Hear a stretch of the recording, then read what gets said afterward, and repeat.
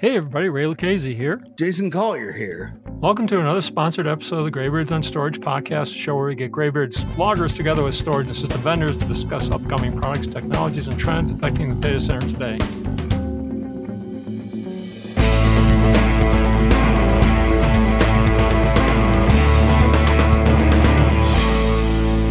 have with us here today Jim Handy, General Director of Objective Analysis. Jim's been on the show a number of times before. Ray and Jim recently attended the Flash Memory Summit conference in Santa Clara, and Jim moderated a number of panels there. So, Jim, why don't you tell us a little bit about yourself and what was your most interesting takeaways from the conference? Well, I'm an industry analyst following memory markets most of all, but the semiconductors in general.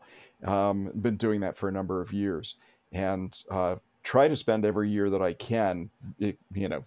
After COVID, I'm starting over again, but try to spend every year that I can at the Flash Memory Summit, just because there are a lot of exciting things that go on there. Yeah, it seems like it's broadened considerably beyond just Flash. Yeah, they're trying that intentionally, just because there's a lack of any real conferences to cover other memory technologies, and Flash is the second largest memory technology. DRAM Yeah. outshines it. Interesting. So, what do you think was the pretty hot topics that came out of Flash Memory Summit? Well, something, Ray, that was really interesting was that the first morning, when you wouldn't really expect a lot of people to show up, there were a couple of market sessions to talk about what was going on with the market, the current status of things, and those were standing room only audiences. So people went out of their way to listen to analysts, myself included, talking about what we thought was going on with the marketplace. And that just kind of shows that there's still an awful lot of unease and interest in what's going on in the market. Yeah. So what is going on with the market these days? It's I like to say that there are three phases for memory pricing. The memories during a shortage, they stay flat, sometimes go up, and then when there's when that shortage turns into an oversupply, then they collapse to cost.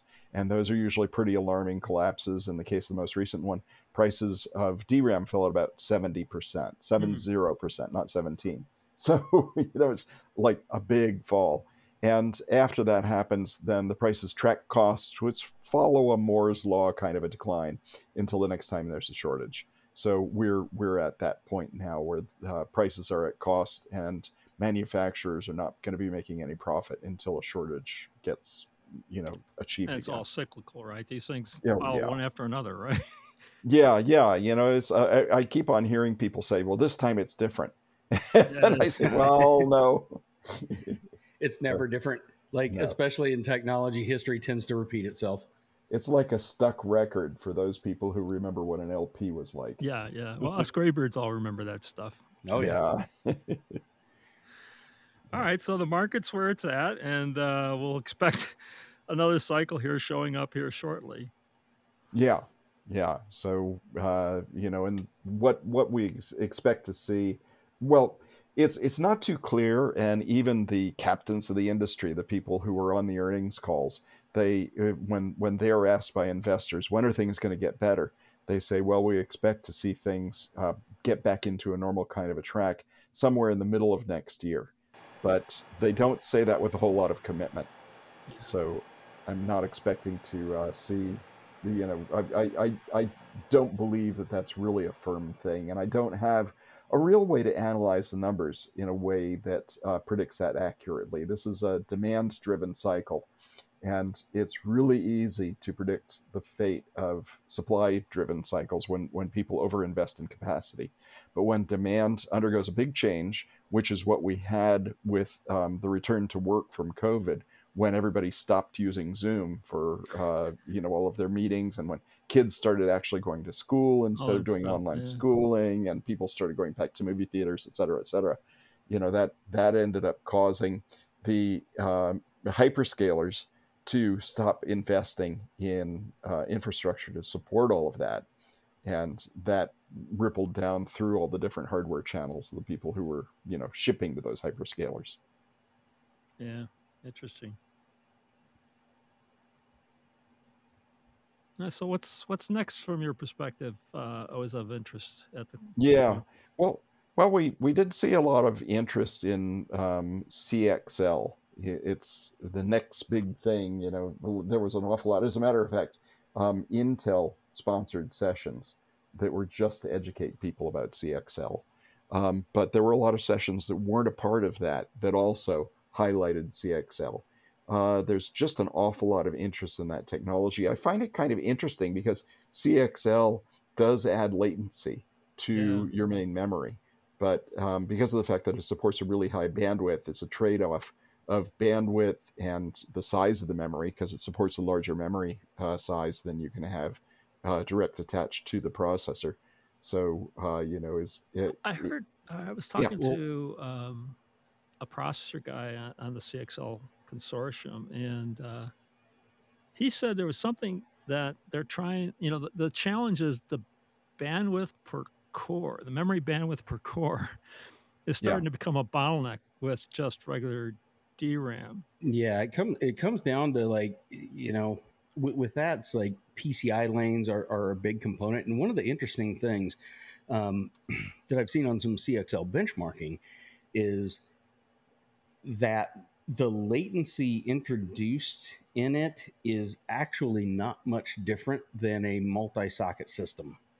Hmm. So one of the interesting things that we've seen hyperscalers looking at is the ability to use single socket systems with CXL enabling them to use DDR4. A lot of new processors are like DDR5, right? And that's when you think of a hyperscaler, changing out, 20 DIMMs is one thing. Changing out 200 million DIMMs, that's another thing, Yeah, right? yeah, It's yeah. it's a scale issue with those guys, and one of the things this allows them to do is utilize that investment they've got and they've made in DDR4 to get basically a result that is very similar to what having a multi-socket system is, as far as reusing a lot of the components they've already got with newer generation tech. So I think CXL has got, there's a lot of these little corner use cases. It's going to be really interesting to see over the next couple of years how those corner case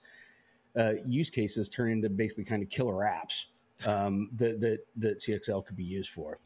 That's actually a little bit different from what I've heard. First of all, DDR4, the DDR4 versus DDR5, there's no interchangeability between those two.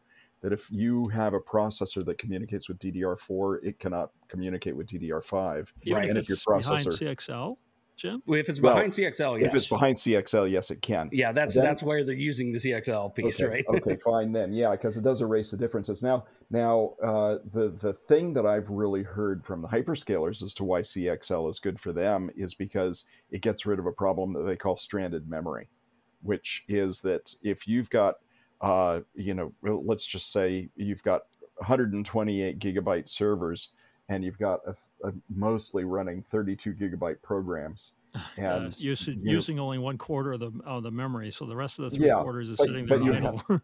But yeah, you have one application that requires 128 gigabytes, but you don't know which server it's going to go on. So all the servers have to be equipped with 128 gigabytes. And so, yeah, you've got an awful lot of, like you say, Ray, just, wasted memory. And this is a way of getting that down. And Jason, what you were saying about the core, they call them hops, or at least that's what I've been Hmm. hearing them called. That is kind of an accurate representation of CXL latencies. I think the CXL latency specifications were worked around that, and I know that the guys at Microsoft Azure, their exercises to find out whether or not CXL was going to be a good thing for them. What they did was they just prototyped it using sharing memory on multi-socketed systems. Hmm. Just to see Yep. what it would perform like and stuff like that. Yeah, they just use that as a model for how a CXL system would work. Interesting. So it is effectively what a multi-socket system would look like.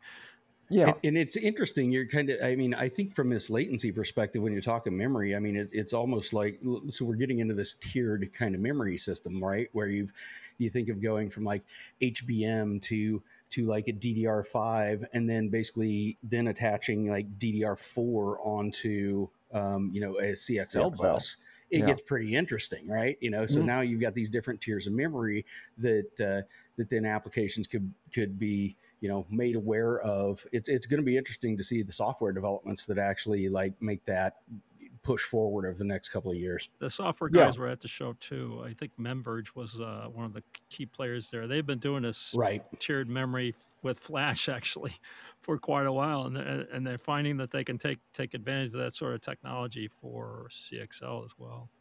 Yeah, and if you're going to be using persistent memory, there are lots of different flavors of persistent memory, not just Optane. There's MRAM and resistive RAM, and ferroelectric memory and phase change memory, and all of those are slower than DRAM, but they're faster than Flash. So what do you do with them? Do you stick them in a Flash application and squander that extra speed? Or do you slow down your DRAM system so that it can accept these Right. guys? And, Yep. neither one of So those you're is saying good. that this might be the killer app for these other memories, CXL? Well, there's something that Intel proved with Pentium, or I'm sorry, with Optane, was that you've you've got to produce it in really high volume for it to be cost effective Yeah. when you're competing against NAND flash and DRAM, and they just weren't able to reach the kind of volumes that it took to drive the costs out of it, and that's something that's going to work Decide. against MRAM and resistive RAM and all those things. All right. Yeah, I think software played a big part of that as well, right? The fact that to really take advantage of what Optane could offer, like applications had to be written to be Optane aware Hmm. to really utilize it the way it was designed to be utilized, and nobody did it. Intel made a pretty good stab at trying to make that They transparent, but it wasn't quite all the they way they there. tried hard, yeah, Yeah. they tried very hard, and it was kind of a swing and a miss, but I mean, great tech though. Yeah, I Oh agree. yeah, I just love the technology. The engineer side of me is just charmed by that. The financial side of me looks at it and says it just never could have worked. Right, right. Ouch. Okay. So what's next on your list, Jim? Chiplets and UCIe. And chiplets are okay. Part of Moore's law, if you okay, Moore's law was around a 1965 paper that he wrote, and it said we're going to be able to get up to whatever it was, 16 kilobits of memory all in the same die, and then in 1975 he was asked to revisit that, and he said, yeah, it looks like three things are going on here. One of them is the die size keeps growing. Another one is the size of the transistors on the die keeps shrinking, and a third one is just that we're using them more effectively. And he called that cleverness. And I always think that's pretty cool. But the first one is the one that we have a problem with that chiplets are approaching is that die sizes did keep increasing until around 2010, I think it was. Maybe it was earlier than that. And then they leveled off. And that was when we started seeing, clock speeds leveling off and core count increasing and all that kind of stuff was people were trying to find a way to get more into a certain size die when the only thing they could do is shrink the transistors. They couldn't increase the die size. And that was limited by the tools that are used to make the semiconductors. They have what's called a maximum reticle size, and they just don't handle anything any larger than that. I guess that the cost would end up becoming prohibitive if they went larger than that. So the die sizes have stopped growing, and people are saying, well, how can we grow the die size? And one way of doing it is by moving to multiple chips to do the same as a single chip would do. And the FPGA manufacturers were the first to do that. I think it was Xilinx. It was the first to do that, and Huh. they used chiplets, and then the processor manufacturers started doing that in the higher end. Intel and AMD processors, AMD was actually first. Yeah. They've started using them too, and it looks like the whole industry is going to change from doing just big single chips to doing multiple, somewhat smaller chips. Now It the Yeah, interface you talked about, UIE, is that UCIe. It's UCIE? Universal Chiplet Interface Yeah. Express. Yeah, Is that something that's going to be standardized? I mean, right now the chiplet interface is probably proprietary, would be my guess. it is. Yeah, and because of its proprietary, than if AMD is buying a chip from somebody else to use as a chiplet. Then it has to use an AMD proprietary interface, and then Intel can't use it, and so that supplier can't sell it anywhere but to AMD. What UCIe does is it frees that up so that multiple companies, including people who make their own chips like Google and NVIDIA, companies like that, they ought to be able to all use um, a chip from somebody else. And where this really stands to help is in memory chips, which, I always talk about memories. But um, So memory are chips, DRAMs going to be chiplet based? yeah, yeah, they're probably going to be just enormous DRAM caches made as chiplets, where they'll be trading off the size of the cache versus how slow it is. Interesting. And in a way, HBM, high bandwidth memory, Right. is kind of like a chiplet because it mounts very similarly to the things. It's just that it uses a different interface than UCIe. And so these guys are typically placed on a chip and at the same layer, I guess. They're not like they're going 3D or anything like that, right?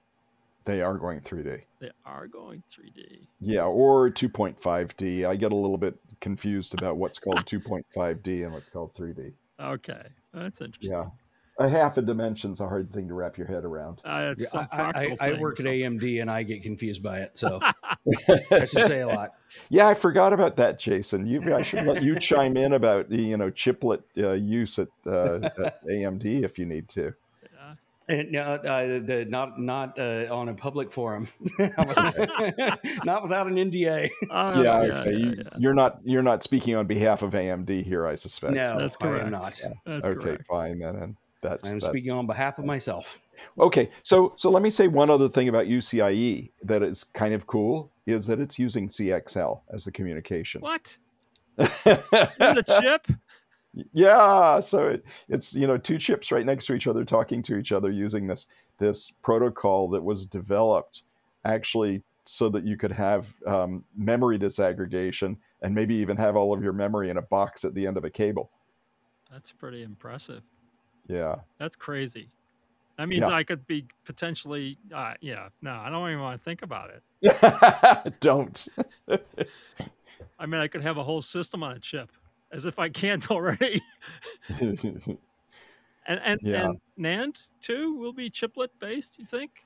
Well, I'm skeptical myself because NAND is so slow that there's not a speed advantage to coupling it that closely with the processor. And they already do 3D, so Yeah, well, and it's a different kind of 3D though. There's 3D packaging and there's 3D building. The silicon in a 3D way, and that's what NAND flash does, is building silicon that way. I got you. Interesting. Yeah, this UCIe seems pretty impressive. Yeah, there were a lot of sessions on that. I think that it's new enough that a lot of people were attending the sessions just to say, "Hey, I've heard of it, but I don't understand it. Tell me about it." Right, right, right. Huh. So what's next on your list of top items? Yeah, yeah, no, and before the show, you and I talked about this list, Ray. So yeah, I'm just kind of running through them in order.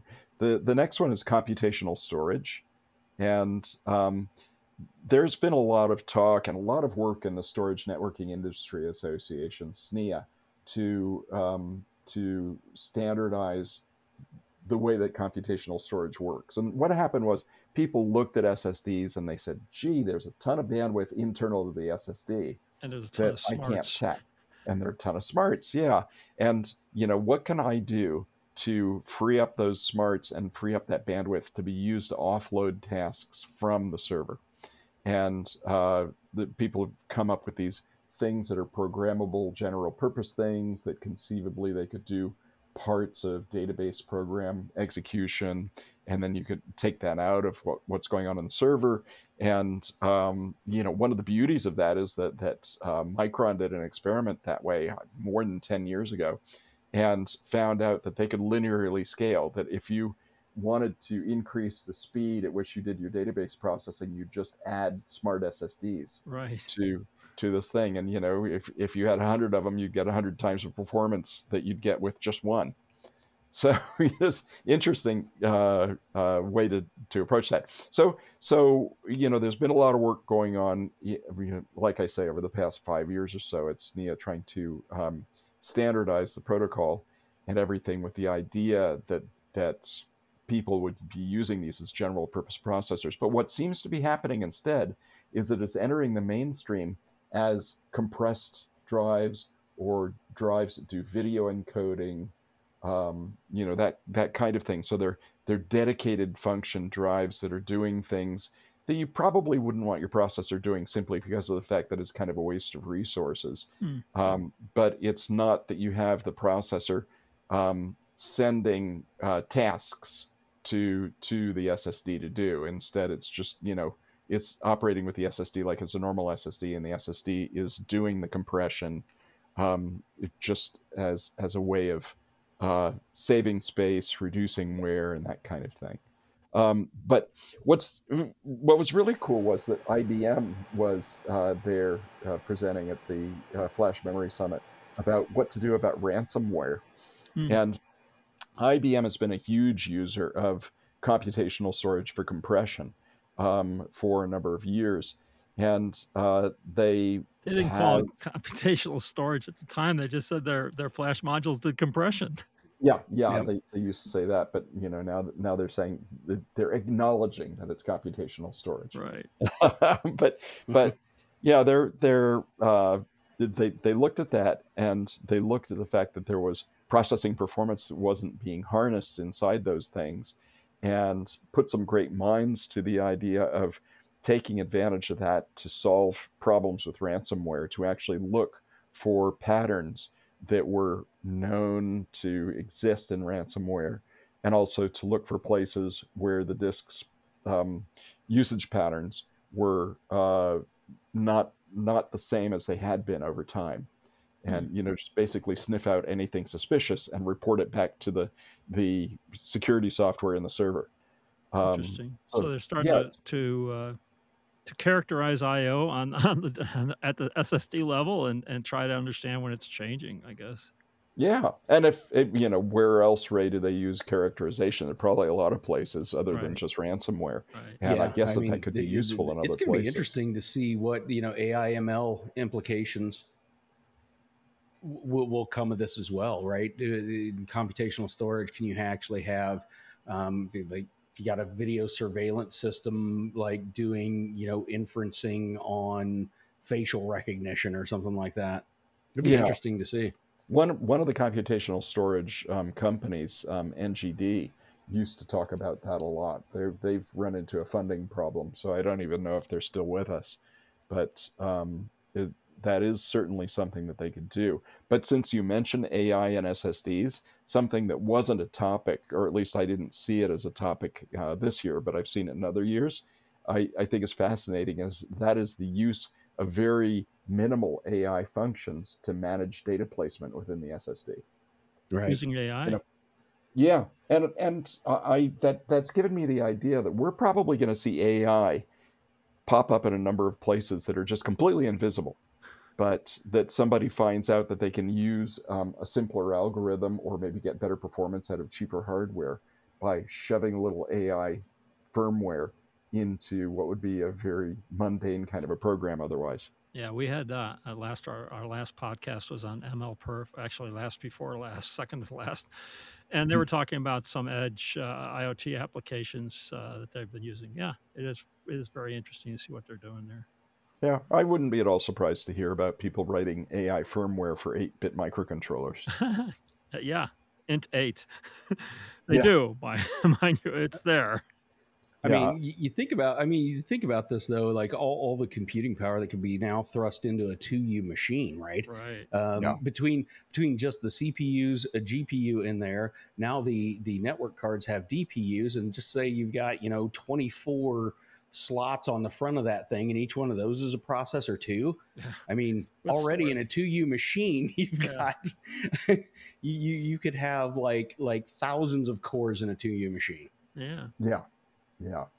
Well, someday we're going to have thousands of cores in a chip. Yeah. So, I don't know. Maybe NVIDIA already has that. Well, they have 1,000. They have 4,000 cores on their GPU, but it's I would say it's like it's 4 not chips. a core.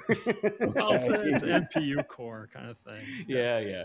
Yeah, it's a SIMD core, which doesn't count, right? All right, it's not an Yeah. x86 core. I got you. Depends who you ask. All right. No, I'll give up on that. Yeah, just one more thing on the AI thing was that there was a speaker that I didn't tell you that I was going to talk about in this is Samit Gupta spoke in the last session as what are we doing with AI at Google. He's an ex-IBMer who then went to NVIDIA and then from NVIDIA over to Google. Very accomplished guy who just knows an awful lot about AI. And he said that Google has gotten to the point where they were doubling their performance every year. And they just didn't see that they could sustainably continue to do that. And so now they're looking to AI to be able to reduce the amount of hardware build out that they need to do and still be able to increase uh, the services that they present to their customers. Huh. And for him, $1 billion is a small number. Yeah. We should all have that problem. Yes. All right. Computational storage. Yeah, I had in-memory processing as the next one on here. Should I move on to that? Go ahead. Yeah, that's something that's kind of fun because what a lot of people are doing in-memory processing is neural networks, which what that is that's just basically doing um, uh, what do you call linear math, linear algebra, or processing arrays. Vectorized processing of neural Yeah, network yeah, you weights just do it against what the inside of current something that's inputs are and organized like stuff a like memory that. chip. Yeah. Yeah, exactly. And these things are great for inference, that is doing the recognition, but for training, they haven't yet cracked the nut on how to do training on those, and so they still do the training on GPUs. But then that training gets moved over to the neural network, and because of the fact the neural networks are really low power, they're really really cheap, but they're kind of slow. That makes them really good for edge applications. Right. And so there's a lot of that, but there also are that's a neural network kind of in-memory processing. There are a lot of people too who are looking at putting a little bit of extra logic onto a conventional digital memory chip and using that as a little processing engine. It's the same thing as computational storage, but now it's down at the chip level instead of being at the SSD level. Well, we have cars at the chip level. I don't know why we need another set of. I always had this struggle: is why do we need another computational element in the IT environment here? We've got cores up the kazoo on the CPU chip. We got cores up the kazoo on the GPU, and now we got cores up the kazoo on the DPU, and we're putting cores on the SSDs. Now you want to put cores in the DRAM. Well, heck, if you don't have a core, you're just not it. So Oh God. yeah, the deal here is, everybody likes to talk about the memory wall, and that basically is the fact that you have to move data around so much that it becomes an important part of the power consumption of any data center. And if you can reduce the amount of motion that goes on, which computational storage does, and which in-memory processing will do, then you'll end up, this example that I use with a database. Let's say that you loaded all of a database's information into a computational storage device. Or if it were a really small database, you could load it into a memory chip. And then the server would just say, now sort this way, now sort that way. And have it sorted all at in memory or all at the storage level. Yeah, and the computational storage SSD would say, "Okay, give me a minute." It would come back to the server and say, "Okay, I'm done. Which entry do you want out of this new sorted thing?" Yeah, and you think about the applications too. I mean, that has applications where you've got like kind of like a sharded database. I mean, once again, talking about that 2U server, So if I've got 24 more ARM CPUs that may be like 4, 8, 16 core, that's actually a lot of processing power you can use to do like some distributed database, distributed compute. There's all kinds of, I could see application related pieces where you could use that. Yeah. When I made that Yeah. comment to the DPU guys a couple of years back, they said it's all about the transfer speed. It's getting to be that the transfer speed is becoming part of the bottleneck here. Right. Getting data from point A to point B, if you can do it, without having to go through the CPU, you're better served. Yeah. And the fact that you're just like, if a packet's incoming from a DPU perspective, if packet's incoming and this machine can't process it, have that, like, the DPU reroute it somewhere else. Yeah. Right. It's kind of like what a lot of the Pensando technology does is pretty cool when it comes down to, if this machine can't process it, send it exactly to the machine where it can. And, Right. and now it's moving to DRAM, which is Yeah. insane.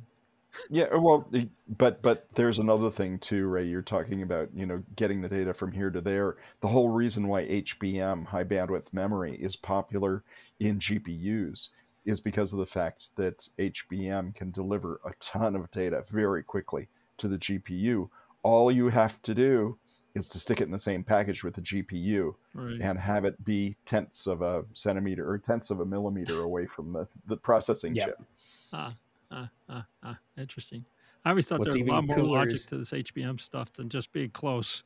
yeah, No, it's short signal lines. Yeah. It's Yeah. speed of light. The speed of light stuff is, how do you get the signal that across that little wire faster? Right. You make the wire the wire shorter. shorter. Ah, How do you drive faster from San Jose to San Francisco? You move San Francisco. yeah, or move San Jose, one of the two. Well, one of the Get a helicopter. two. Sounds like one of these old ideas that keeps coming back. Yeah, probably Yeah. so. The RFC 1925, the 12 networking truths. Truth number 11: every old idea will be proposed again with a different name and a different presentation, regardless of whether it works. Something like Yes, I think I've heard that before. that. All right, So, guys. so All right. yeah, but even you look back to the Cray 1, and the reason why the Cray 1 was that round shape was so that they could get the backplane to be shorter. Yeah. Yeah. Yep. Oh, And all the wires had to be cut to exactly the same specification. Yeah, yeah. I've been there. I've done this stuff. Don't tell me about it. Speed of light. Yeah. Yep. Yeah. Yeah. All right. What's next on your list, Jim? AI. Everybody was talking about AI, and I was in a session everybody's with a bunch of vendors, and IDC was talking about how AI is impacting storage. It was a quite lively discussion there. oh, I'm sad that I missed it. Yeah, there was there was people from, well, gosh, there was Infinidat, Hammerspace, Pure Storage, a couple of consultants, I think HPE guy, and it was a pretty interesting discussion. It turns out that data is getting bigger and needs to be moved from place to place, and it's all I don't this think there's a segment that is not severely impacted by AI at this point. segment of IT. I agree Yeah. completely. Yeah. Data center. I was at Data Center World a couple of months ago, and they were talking about basically the power consumption required to do large language model Yeah. stuff. It is insane. Yeah. And now everybody's trying to figure out how to rework data center architecture Support to support the power requirements that are necessary. There was lots of discussion about, the racks are typically configured, I don't know, for 10 kilowatts, and each one of these AI processors takes 6 or something like that. Whoa. Yeah. Wow. So you can put like 1.5 or Yeah. maybe 2 into a rack or something Yeah. like that. The currents are, like you said, 10 to 20 is pretty much what most data centers are running. Data centers that, kind of some of the OCP model data centers of some of the hyperscalers are kind of in that 50 range. We're already kind of projecting that if you want to get basically kind of an AI loaded out rack, it's going to be about 150K per per rack. Ouch. Boy. Yeah, Yeah. that's a couple. Yeah. Well, okay, I'm not really well versed in AI, and my understanding is one of the beauties of AI is that where more conventional methods might be able to look and analyze, a handful of variables or dozens of variables and figure out which ones are important and then make decisions based on that. That AI can look at, hundreds of thousands of variables, millions of variables, and be able to decide what the trends are based on that a whole lot better It's than the like a earlier methods. dimensionality issue. So, typical pre-AI solutions could handle, 4, 5, 6 dimensional spaces fairly easily, but now with AI, it's n-dimensional. I mean, it can have as many dimensions as you want. The LLM, large language models now are hundreds of trillions of parameters. Not every one of those Wow. is a dimension, but it's certainly it's certainly sizable. Yeah, but what that certainly, what that says too is that what you said about storage and what Jason was saying about, the power and, how much DRAM gets used in that and all that kind of stuff is probably very proportional to the size of the data set that you're analyzing. Right. Well, everybody's looking at it, especially, the chip manufacturers who are people I'm very close to, and they're licking their chops. Yeah. Yeah. Well, we all are actually in IT business, quite frankly. Yeah, yeah. All right. What's next on your list? Automotive. And this was something that was kind of like off in its own separate corner, but still attracting a lot of attention, was that it seems like the automobile guys are taking a data center approach to their automobiles. That, yeah, in the past, you've had different computing complexes that had no communication with each other. You had the engine and transmission that communicated with each other, but they didn't communicate with anything else in the entire automobile. And then you have your dashboard computer, and that doesn't communicate with anything. And then you have your entertainment system and Climate maybe a climate control. control. Yeah. And you've got your safety system, and none of those talk to each other. And there's an attempt going on to unify all of that into what they call zonal processing, like different zones of the car. And I think it's zone 1, zone 2, zone 3, from the front of the car So to I'm the going to have a back. local area network in my car if I don't Yeah. already. Oh, they already have it. They call it CAN. It's called the Car Area Network. Oh God. Yeah. And it makes sense. Okay. One of the things that's been really important in automobiles is to get the weight down, because that helps with fuel economy. Right. And one of the ways that you do that is by minimizing how many wires are in the wiring harness for Yeah. your car. So instead of having wires go from the turn signal switch to the signals in all four corners of the car, Point to point kind of stuff. Yeah. yeah, you just have a multiplex cable that carries your turn signal data, plus it carries your brake light data, plus it carries your, turn on the tail lights because it's dark outside data, and the headlights. And all of that ends up just being bits all on a single wire that runs the periphery of the car. Huh. Get Interesting. some So, Cat 5 going in your car. well, Maybe it's cat it's two. I still don't know. copper. Actually, Cat 5 would be a good thing because of the Yeah. fact that, or no, not Cat 5. You What is do the Cat 6, right? You can do Yeah. Cat 6E or No, something. fiber. You'd want to Do use fiber. fiber Yeah. because fiber is lightweight compared to copper. I guess. But there's some problems with transformation of light to electronics and back again stuff. Well, it has to be done, but it doesn't add weight, Mm. and it sells more chips. And so my client, they really Okay. like that. Okay. Well, that's good. That's good. Yeah. Anything Uh, else? yeah. Oh, not an automotive. Shall I move on to the Yeah, I next? think you should move on. Yeah. So before we devolve, so something that I did see as a trend was that more and more SSD management is moving to the host. But this isn't something where people say we're going to move that to the host like they did with the Open Channel SSD. But what they're doing instead is they're saying, well, how can we provide data from the host that's going to make it easier for the SSD to perform better? And yes, there is stuff like the Open Channel SSD where the the server can give commands to the SSD saying, okay, this would be a good time to do garbage collection, which the trim command is a little bit Right. of that, and that's been Right. around for over a decade. But the things that people are really talking about now are zone namespaces, where the server does a better job of managing where things are put on the SSD. Key value storage is another one like that. And then there are streams, and the streams is a really good thing where basically different applications who have different kinds of IO streams, whether they're serial or highly randomized or whatever, those are managed into different parts of the SSD. And the And host is trying to create this sort of framework for being able to tell the SSD that this is stream X or stream Y, and I expect it to be sequential and that one to be random, yeah, and deal with it they're accordingly. basically hints, and different interfaces have hooks in them to Right. allow for that.